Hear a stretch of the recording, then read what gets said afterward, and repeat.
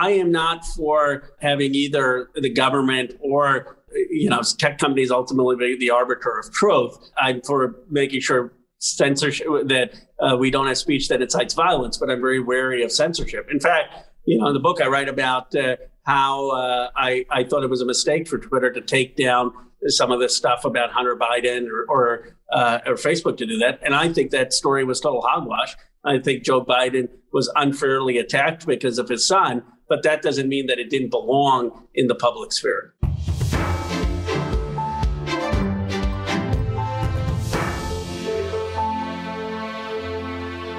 Congressman Ro Khanna, thanks so much for joining us today for The American Optimist.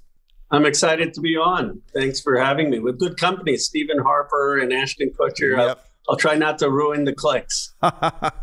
Well, I'm excited to have you on, partially because I respect you, but we don't agree on everything. And so it'll be fun because you and I have a lot of different views to go through. But before we dive in, tell the audience a little bit about yourself and your background. Your parents came to the U.S. from India, right?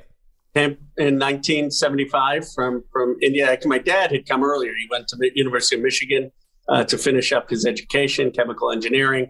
I was born in Philadelphia in 1976. My father was a chemical engineer as well, actually. That's funny. I didn't realize really? that. Yeah. No, so he still roots for Michigan. It was a tough loss in the semifinals, but they beat Ohio State, which is what matters for him. Awesome. And then I grew up outside Philadelphia. Your grandfather was part of the Indian independence movement, is that right? Indian independence movement, in jail for 4 years in the 1940s during the Quit India movement, and then was part of the first Indian Congress that was established under Nehru's prime ministership. So I find him a very inspiring figure of standing up for human rights and standing up for independence. What was the impact your parents' lives had on you in terms of their coming over here to America?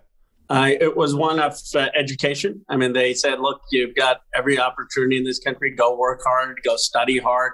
It was one of family. I mean, you really, as an immigrant family, would care deeply about closeness with them, my brother, with friends that we had. And I think it was one that anything in this country is possible. I mean, they understood what promise America had. No, that's awesome. So, Ro, in an era of real, maybe some might call it hyper-partisanship, you've actually introduced multiple pieces of legislation that were signed into law, even by a Republican president, even though, you're more known. Do you consider yourself a progressive Democrat? Yes, I'm progressive capitalist, progressive though. Progressive capitalist. I love it. It's the two different extremes combined.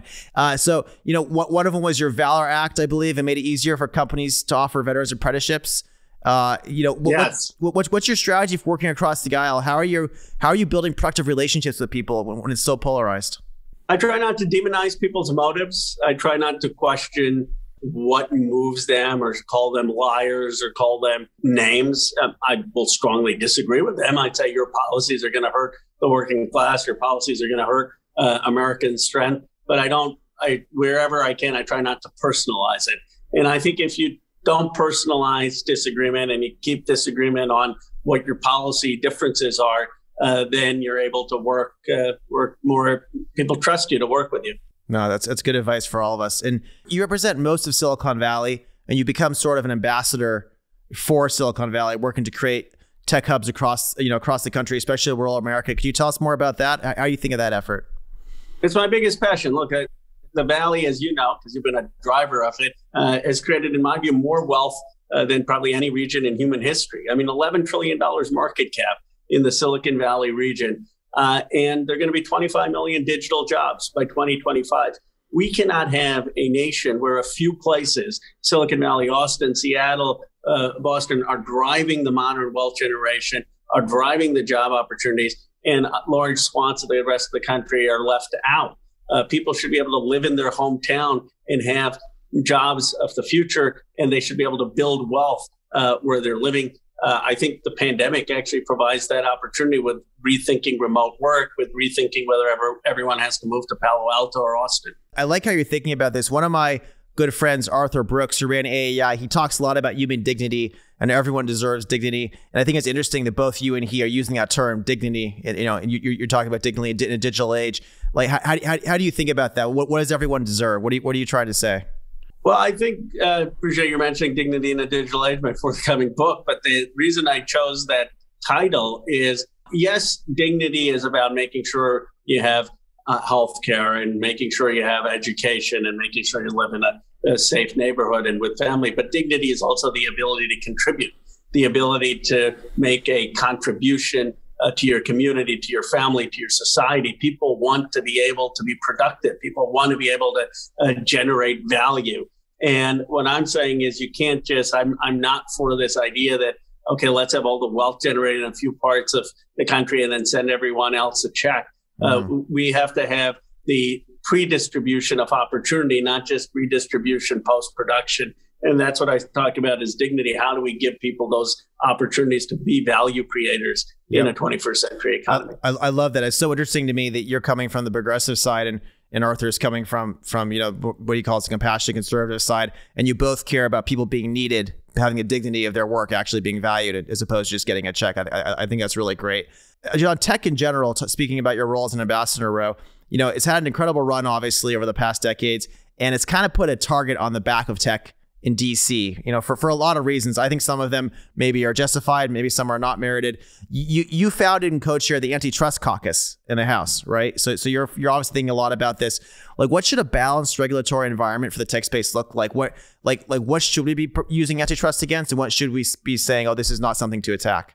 Well, I think antitrust should be one that increases consumer choice and consumer welfare. So how do we make sure that platforms are not squelching competitors, and how do we make sure that platforms are providing access to a wide range of options? But I'm not for just reflexively breaking up companies. Let me give you two concrete examples. It seems to me reasonable to say, while we want to have certain mergers and acquisitions, because that's an exit strategy. I'm sure, a lot of people fund venture capital and they hope that there will be acquired. It'd be hard to do my job if I couldn't sell the companies. Yes. So, I'm not for one of those folks who says, let's just ban all mergers and acquisitions, though there are some of those voices in Congress. But, I'm not for allowing acquisitions where it looks like things could emerge as competition. So we may disagree on this. I don't think that Facebook should have been allowed to acquire Instagram and WhatsApp. People will say, oh, you didn't know, and it was Facebook that helped them grow. I think people knew by then they could have been alternative spaces. And so where there's actual efforts of squelching a potential competitor, I would have more scrutiny on that kind of deal, or at least the presumption then being that it should be anti-competitive and you have to show it's not. The assumption has to be that something's already so big and profitable that it has so much power in the economy that it shouldn't be allowed to. Because obviously, if something's smaller, you probably know the history of PayPal.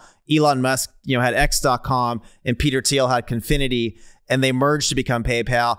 And both of them were probably going to die otherwise. That was the only way they could survive, was to merge. So it's an interesting question, like, when do you allow competitors to merge and work together? When do you not? Yeah, and I think the balance, it's always a balance, right? I mean, so we probably, it shouldn't go to the other extreme where we don't allow it at all. And there are times where it's necessary, and there are times where it's good. But, even if you're conservative, you should be for having a plurality of discursive spaces and not just having Facebook make all the decisions of what is good speech or bad speech, right? Which they have the right to do on their platform. So you should be for a multiplicity of options, just like we have in television. We don't just have 3 broadcast networks. So it's a good argument. You want competition. How do you think about this for healthcare? Because in our country, there's all these local monopolies and all these healthcare systems have bought everyone up, and there's for-profit healthcare systems. But as you know, there's also very powerful nonprofit healthcare systems that have bought everyone up in certain areas, pay people insane salaries. They're effectively functioning like for-profit companies, but they're called nonprofit. And there's really no antitrust against them. Is that the kind of stuff you guys should look at as well, or is tech more the bigger focus? Yeah, sure. Look, The American Sickness is a great book, and it talks about all of the waste and abuse in the healthcare system. For example, certain hospitals charge these exorbitant facility fees, and then no one is looking at that, add exorbitant cost. I mean, obviously, we can talk about the cost that insurance adds to the system. We can talk about the cost of the shortages in certain doctors and nurses, and what that adds to the system. So if antitrust is not allowing, if the violation of antitrust is driving up prices, that is something that of course we should look at. Do you think tech is the biggest problem from antitrust, or are all these equally important, or how do you guys prioritize what you look at? So when I look at tech, I don't think that antitrust is the single biggest issue with tech, in my view. I think there are two bigger issues with tech. I'm not saying we shouldn't have antitrust enforcement on tech, but the first bigger issue is, even if you had 5 Googles in my district and surrounding areas, what does that mean for Youngstown, Ohio? What does that mean for Beckley, West Virginia? So my bigger issue is, how do we distribute the opportunity in a tech-generated economy with 25 million digital jobs for people in places outside Silicon Valley or Austin or Seattle to thrive? People kept saying, oh, look, everyone's moving, and half of them were going to Austin and Seattle. That's not exactly democratizing the innovation economy. The second issue is, if these places are creating the public sphere of the 21st century, as newspapers did, as cable news did, that's a huge obligation. What does it mean in terms of censorship? What does it mean in terms of the obligation of misinformation versus free speech? What does it mean in terms of having a conversation of equality? Those are very big issues. And what does it mean for privacy? Yep. A third part is antitrust. But a lot of times people just say antitrust because they're fearful of the first two. And they don't. And it's not like antitrust will solve these more fundamental anxieties. I like that. In the public sphere thing, it sounds like people on both the right and the left agree it's too much power to give any one business to control the public sphere. And what are some of the ideas you guys have for that? Is there good legislation being worked on? How do we address censorship in the public sphere? Well, I guess here I will say that antitrust does have a role in making sure we have multiplicity of social discursive spaces emerge. And to the extent that we can decentralize things, Dorsey, I think, before he left Twitter, was talking about having individuals have more control over their own algorithms, over their own content. I think those things are healthy. But we also need basic regulation, in my view, on consumer safety. And we may disagree here, but if Facebook has information that Instagram is causing depression and anxiety among teenagers, well, there ought to be basic consumer safety regulations that doesn't allow that. So I think that has to be there. But I am not for having either the government or tech companies ultimately be the arbiter of truth. I'm for making sure censorship, that we don't have speech that incites violence, but I'm very wary of censorship. In fact, in the book I write about how I thought it was a mistake for Twitter to take down some of this stuff about Hunter Biden or Facebook to do that. And I think that story was total hogwash. I think Joe Biden was unfairly attacked because of his son, but that doesn't mean that it didn't belong in the public sphere. Yep. No, that's fascinating. I like what you said about the responsibility. My instinct as maybe a 12-year-old libertarian would be to say, oh, no, it's not their problem. But it really does seem, I have 3 daughters now, and it really does seem like these social media companies are kind of like drugs, right? They capture your brain and they addict you, and Josh Hawley from the opposite side of the aisle, he was saying they should be regulated like drugs. I don't know if that's actually true or not, but it sounds like you and he might agree on some things there, where there's certain things they're doing that are kind of taking advantage of young people's minds and screwing with them. You think government should be looking into that, making sure it's appropriate? I do. I think Holly is a little bit too sensational. I mean, look, the top 9 out of the top 10 sites on Facebook are conservative sites with Donald Trump and Hannity and Ben Shapiro and others. So, and I don't have this view that all Americans are so manipulable that somehow because of Facebook, they aren't capable of free critical thinking. Yeah. I do have a concern, though, particularly with minors. And that's where maybe we would agree, where you have teenagers where basically it's like your worst experience in junior high magnified.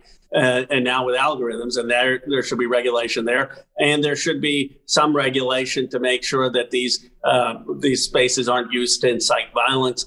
But yeah, no, I think that there are areas for common ground in how we approach these issues. I love it. That makes sense. I want to shift maybe to a controversial topic, is if you have an opinion on it. I want to talk a little bit about income inequality and billionaires. And you've probably seen the back and forth recently between Elon Musk and Senator Warren. Elon obviously is a complicated person, but he's an immigrant. He's building companies that are solving some of our biggest challenges. I mean, at a highest level, shouldn't we be celebrating that success and like the fact that he's like so good at creating all this wealth and solving these problems? Should that be the highest level order here, or what are people missing? Yes, I asked Elon to blurb my first book, which he did, and I don't know if he'd do it now, but back in 2012 on manufacturing. So I have a lot of respect for his entrepreneurship and innovation. Here's where I disagree with him. He, and I think he would admit this, got a lot of loans from the U.S. government for Tesla.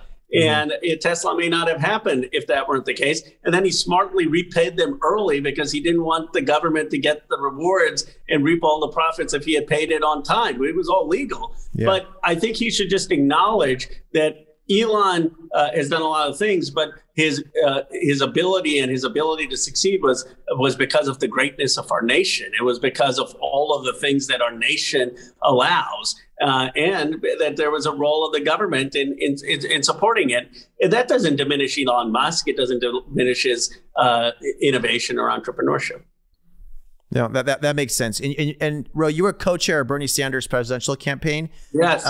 Why so much focus from him going after billionaires? Aren't there so many problems to attack? Are billionaires really the root of a lot of our problems, or is that just a populist thing that gets lots of votes, or how do we think about this? Well, Ezra Klein once asked me, he's a columnist now for the New York Times, would you outlaw billionaires? And I said no. So I don't think, if Steve Jobs wants to go make Apple computers and makes billions of dollars doing that, fine.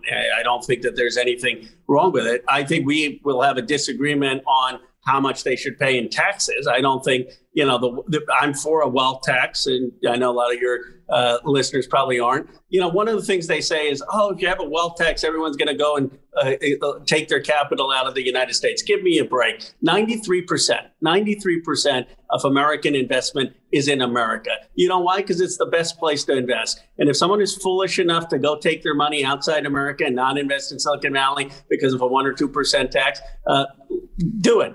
America is going to it would be a dumb bet. We still have the largest growth possibility. And so I just don't think there's going to be some mass capital flight. Now, if you're France, you got to worry about it because there could be mass capital flight. And I understand at the high level where you're coming from. So I personally, actually, I'll put it out there. The fifth company that I founded to have crossed $1 billion mark happened last week. So I've started a lot of big companies. Congratulations. Thank you. It's in defense, doing important work there, called Epirus, really important company. I guess I shouldn't announce it yet because the round's still private, but that's okay. But so I, on paper, if you add everything up, I'm a billionaire on paper. I'm not actually that liquid at all. Palantir is the only one that went public, and I've invested all that money since then. So for me, a $10 or $20 million tax actually is a lot of money. I'd have to go borrow it, I guess, against these companies that are very volatile. I could probably borrow the money for a few years, but I get kind of worried if in 2 or 3 years if things don't go public for a bit. It'd be nerve-wracking. So I'm curious how you think about this. There's a lot of people building wealth. I'm in my late 30s. I'm building a lot of wealth right now. I'm not like one of the crazy liquid billionaire, people like Larry Ellison or Mark Zuckerberg. But you would be a billionaire on paper. On paper, my net worth on paper is a billionaire, but I'm building wealth. I'm pretty illiquid. I have a couple nice houses, whatever. But it's not like right. But it's not like I'm throwing all the cash around yet. So how should these taxes work when people are building wealth? And it seems to me like there's a lot of distortions they would create if we're not careful with what people want to put in place. Well, we should be careful, but a 1 or 2% tax, there would be, as you said, you could borrow the money on the assets and pay the tax. And then if there was, you could probably get it refunded if there was some grand crash and all your companies, crash and you actually weren't worth that net worth, and you should be allowed to then deduct that. But I think there are ways of setting it up. The point is, though, that here's where I think we could find common ground. I don't think there's anything inherently evil in becoming a billionaire. I think a lot of times it's based on innovation, creativity, hard work. And I think you can say, okay, and because you've done so well, that you have an obligation to pay more in tax. And we can say what that right point is so that everyone can have education and healthcare. People talk about folks in the Valley being self-made, and that's largely true in the sense that it's not dynastic wealth. But if you look at the stories of most of them, they largely came from stable families. They largely had a good education. They didn't have huge healthcare issues. Yeah. And so what I'm talking about is, how do we get folks those basics? I think on the side of getting people basics, I think we're aligned.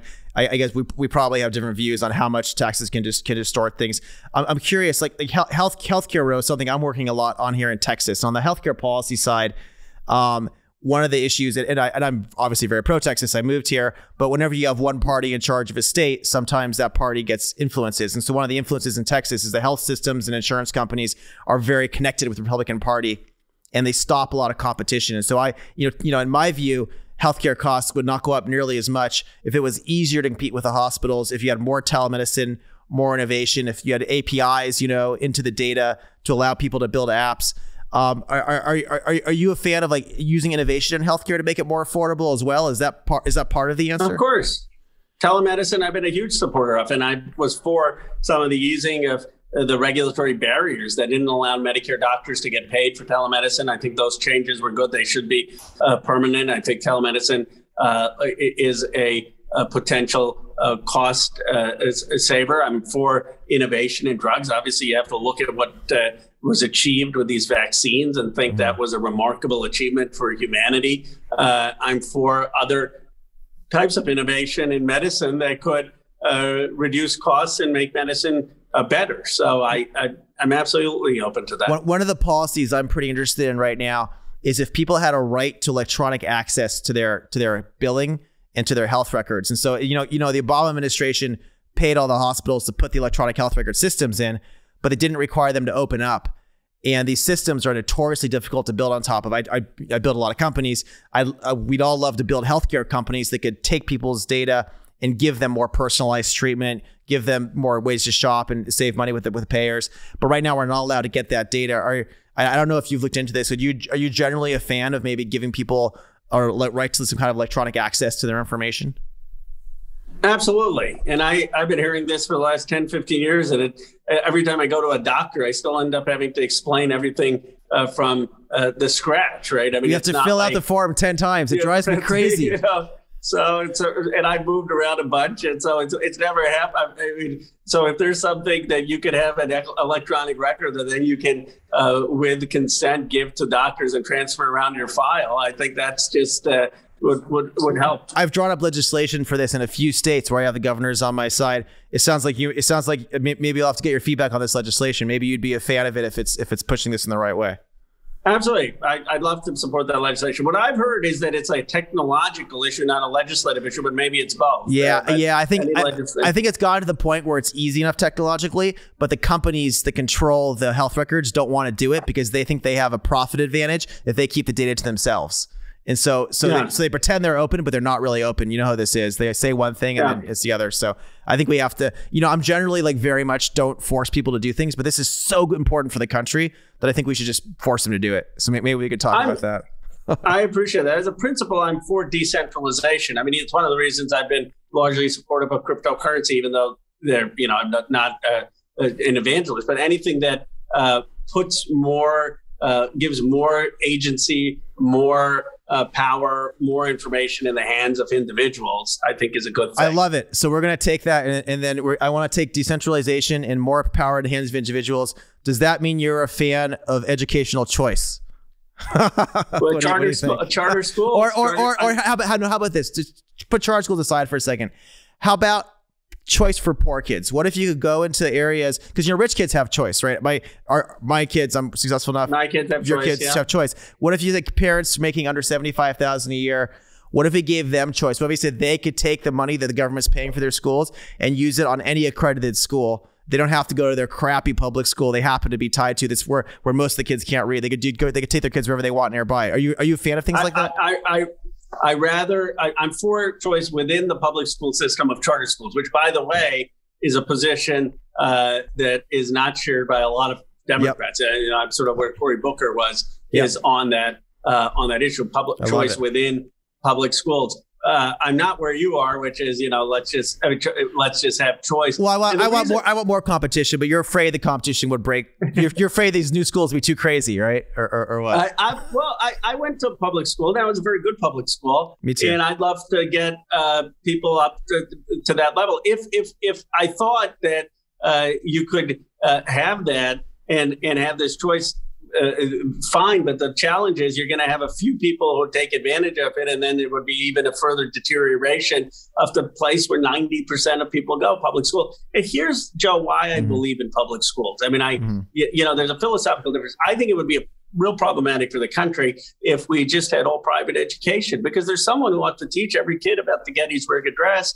and about I Have a Dream and about our Constitution and about the Declaration of Independence, and public schools create some place of commonality. And to me, that's part of the fabric of America.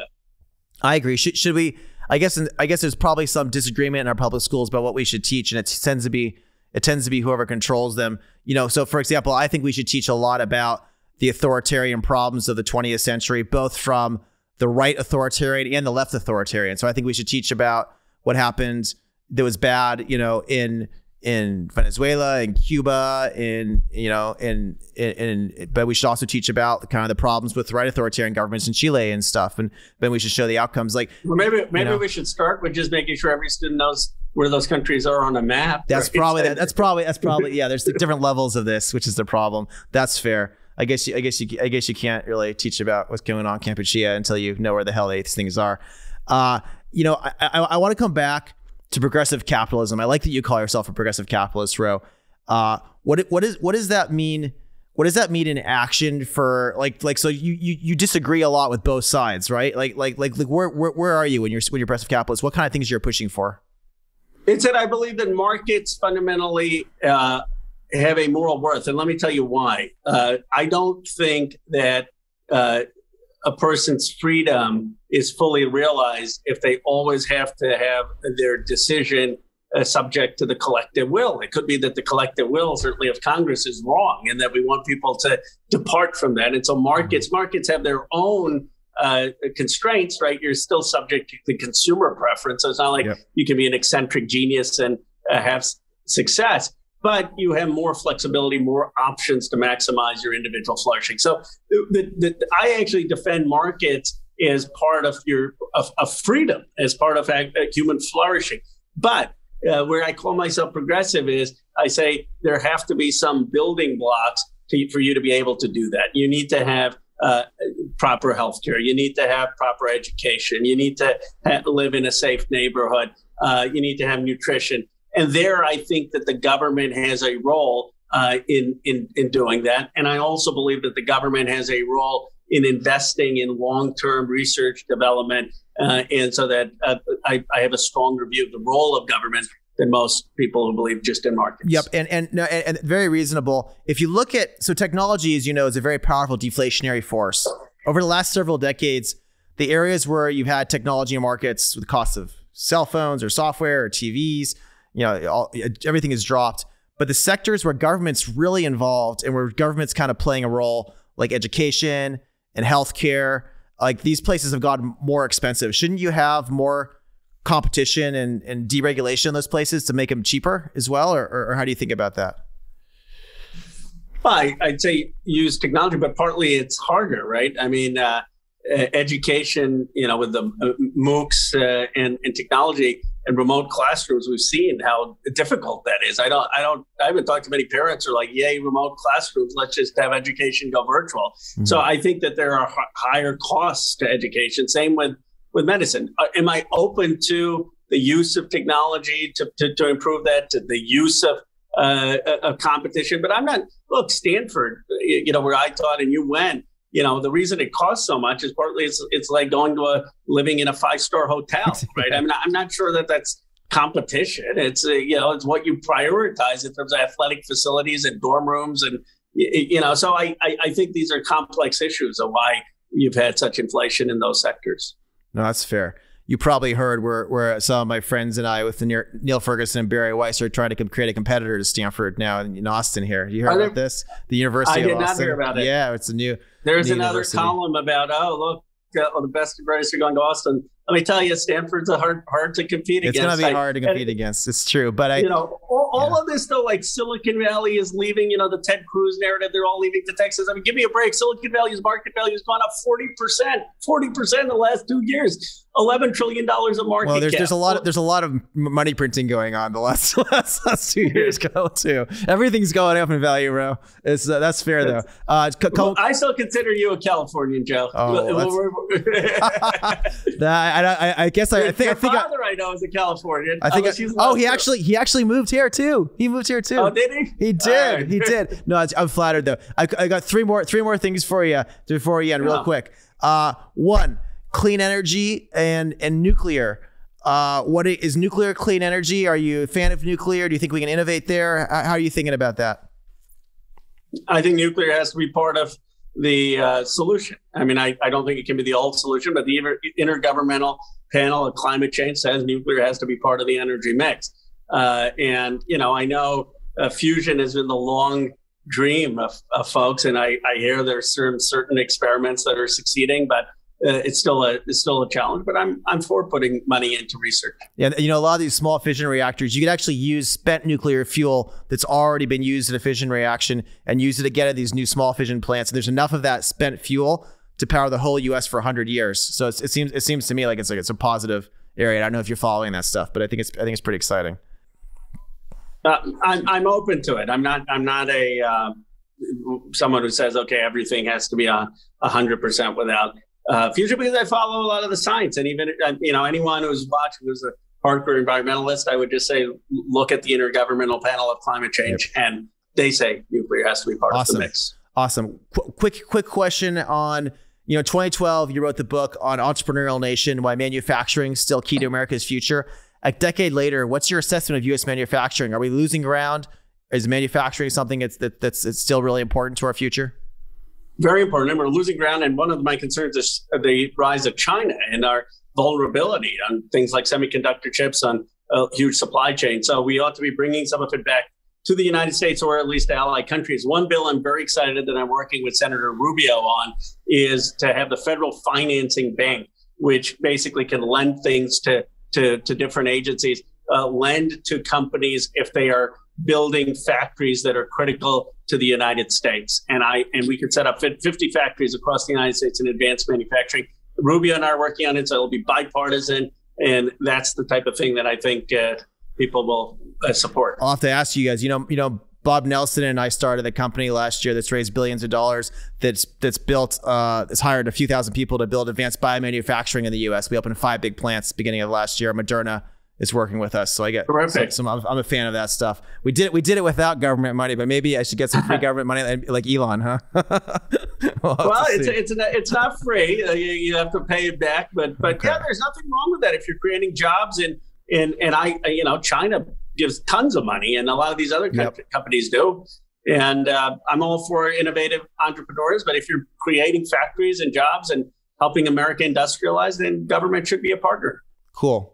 We started American Optimists, Ro, to push back against the wave of pessimism and division that's sweeping across our country.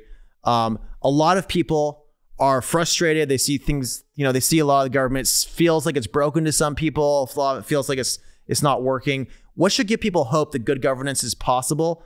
And what are some of the areas where we're seeing the government really be more competent and do a good job? Well, this is still the greatest country in the world. I had a tweet last night that was somewhat contrarian, and I got some criticism, but people can look at it. I said that January 6th is actually about American strength and resilience, because at 3:40 a.m. on January 7th, you had a Republican vice president declare that the Democratic ticket had beaten his ticket and declare that Democratic ticket as president. That's something all Americans should celebrate. The reality is we're going to become the first multiracial, multi-ethnic democracy in the world. Britain, they're almost 87% white. Canada, 80-some% white. Australia, 80-some% white. We're 60% white, non-Hispanic. We're the most diverse country, people from all different faiths. And I guess when I look at my story, born of Indian immigrant parents, born in 1976 in Philadelphia, and then at the age of 40, an Indian American of Hindu faith is elected to represent arguably the most economic prosperous place in the world. That is a story of American possibility. And so, yes, we have challenges, but don't other generations have had far more difficult challenges, from World War II to the Civil War to the Civil Rights Movement. Our challenge is, how do we perfect multiracial democracy in this country? I love it. Ro, that was a great conversation. This is a model for civil discourse. Hope we could have more of these between people who might not agree on everything, but agree that America is our country and we want to make it great. Thank you so much. Thank you. Appreciate it.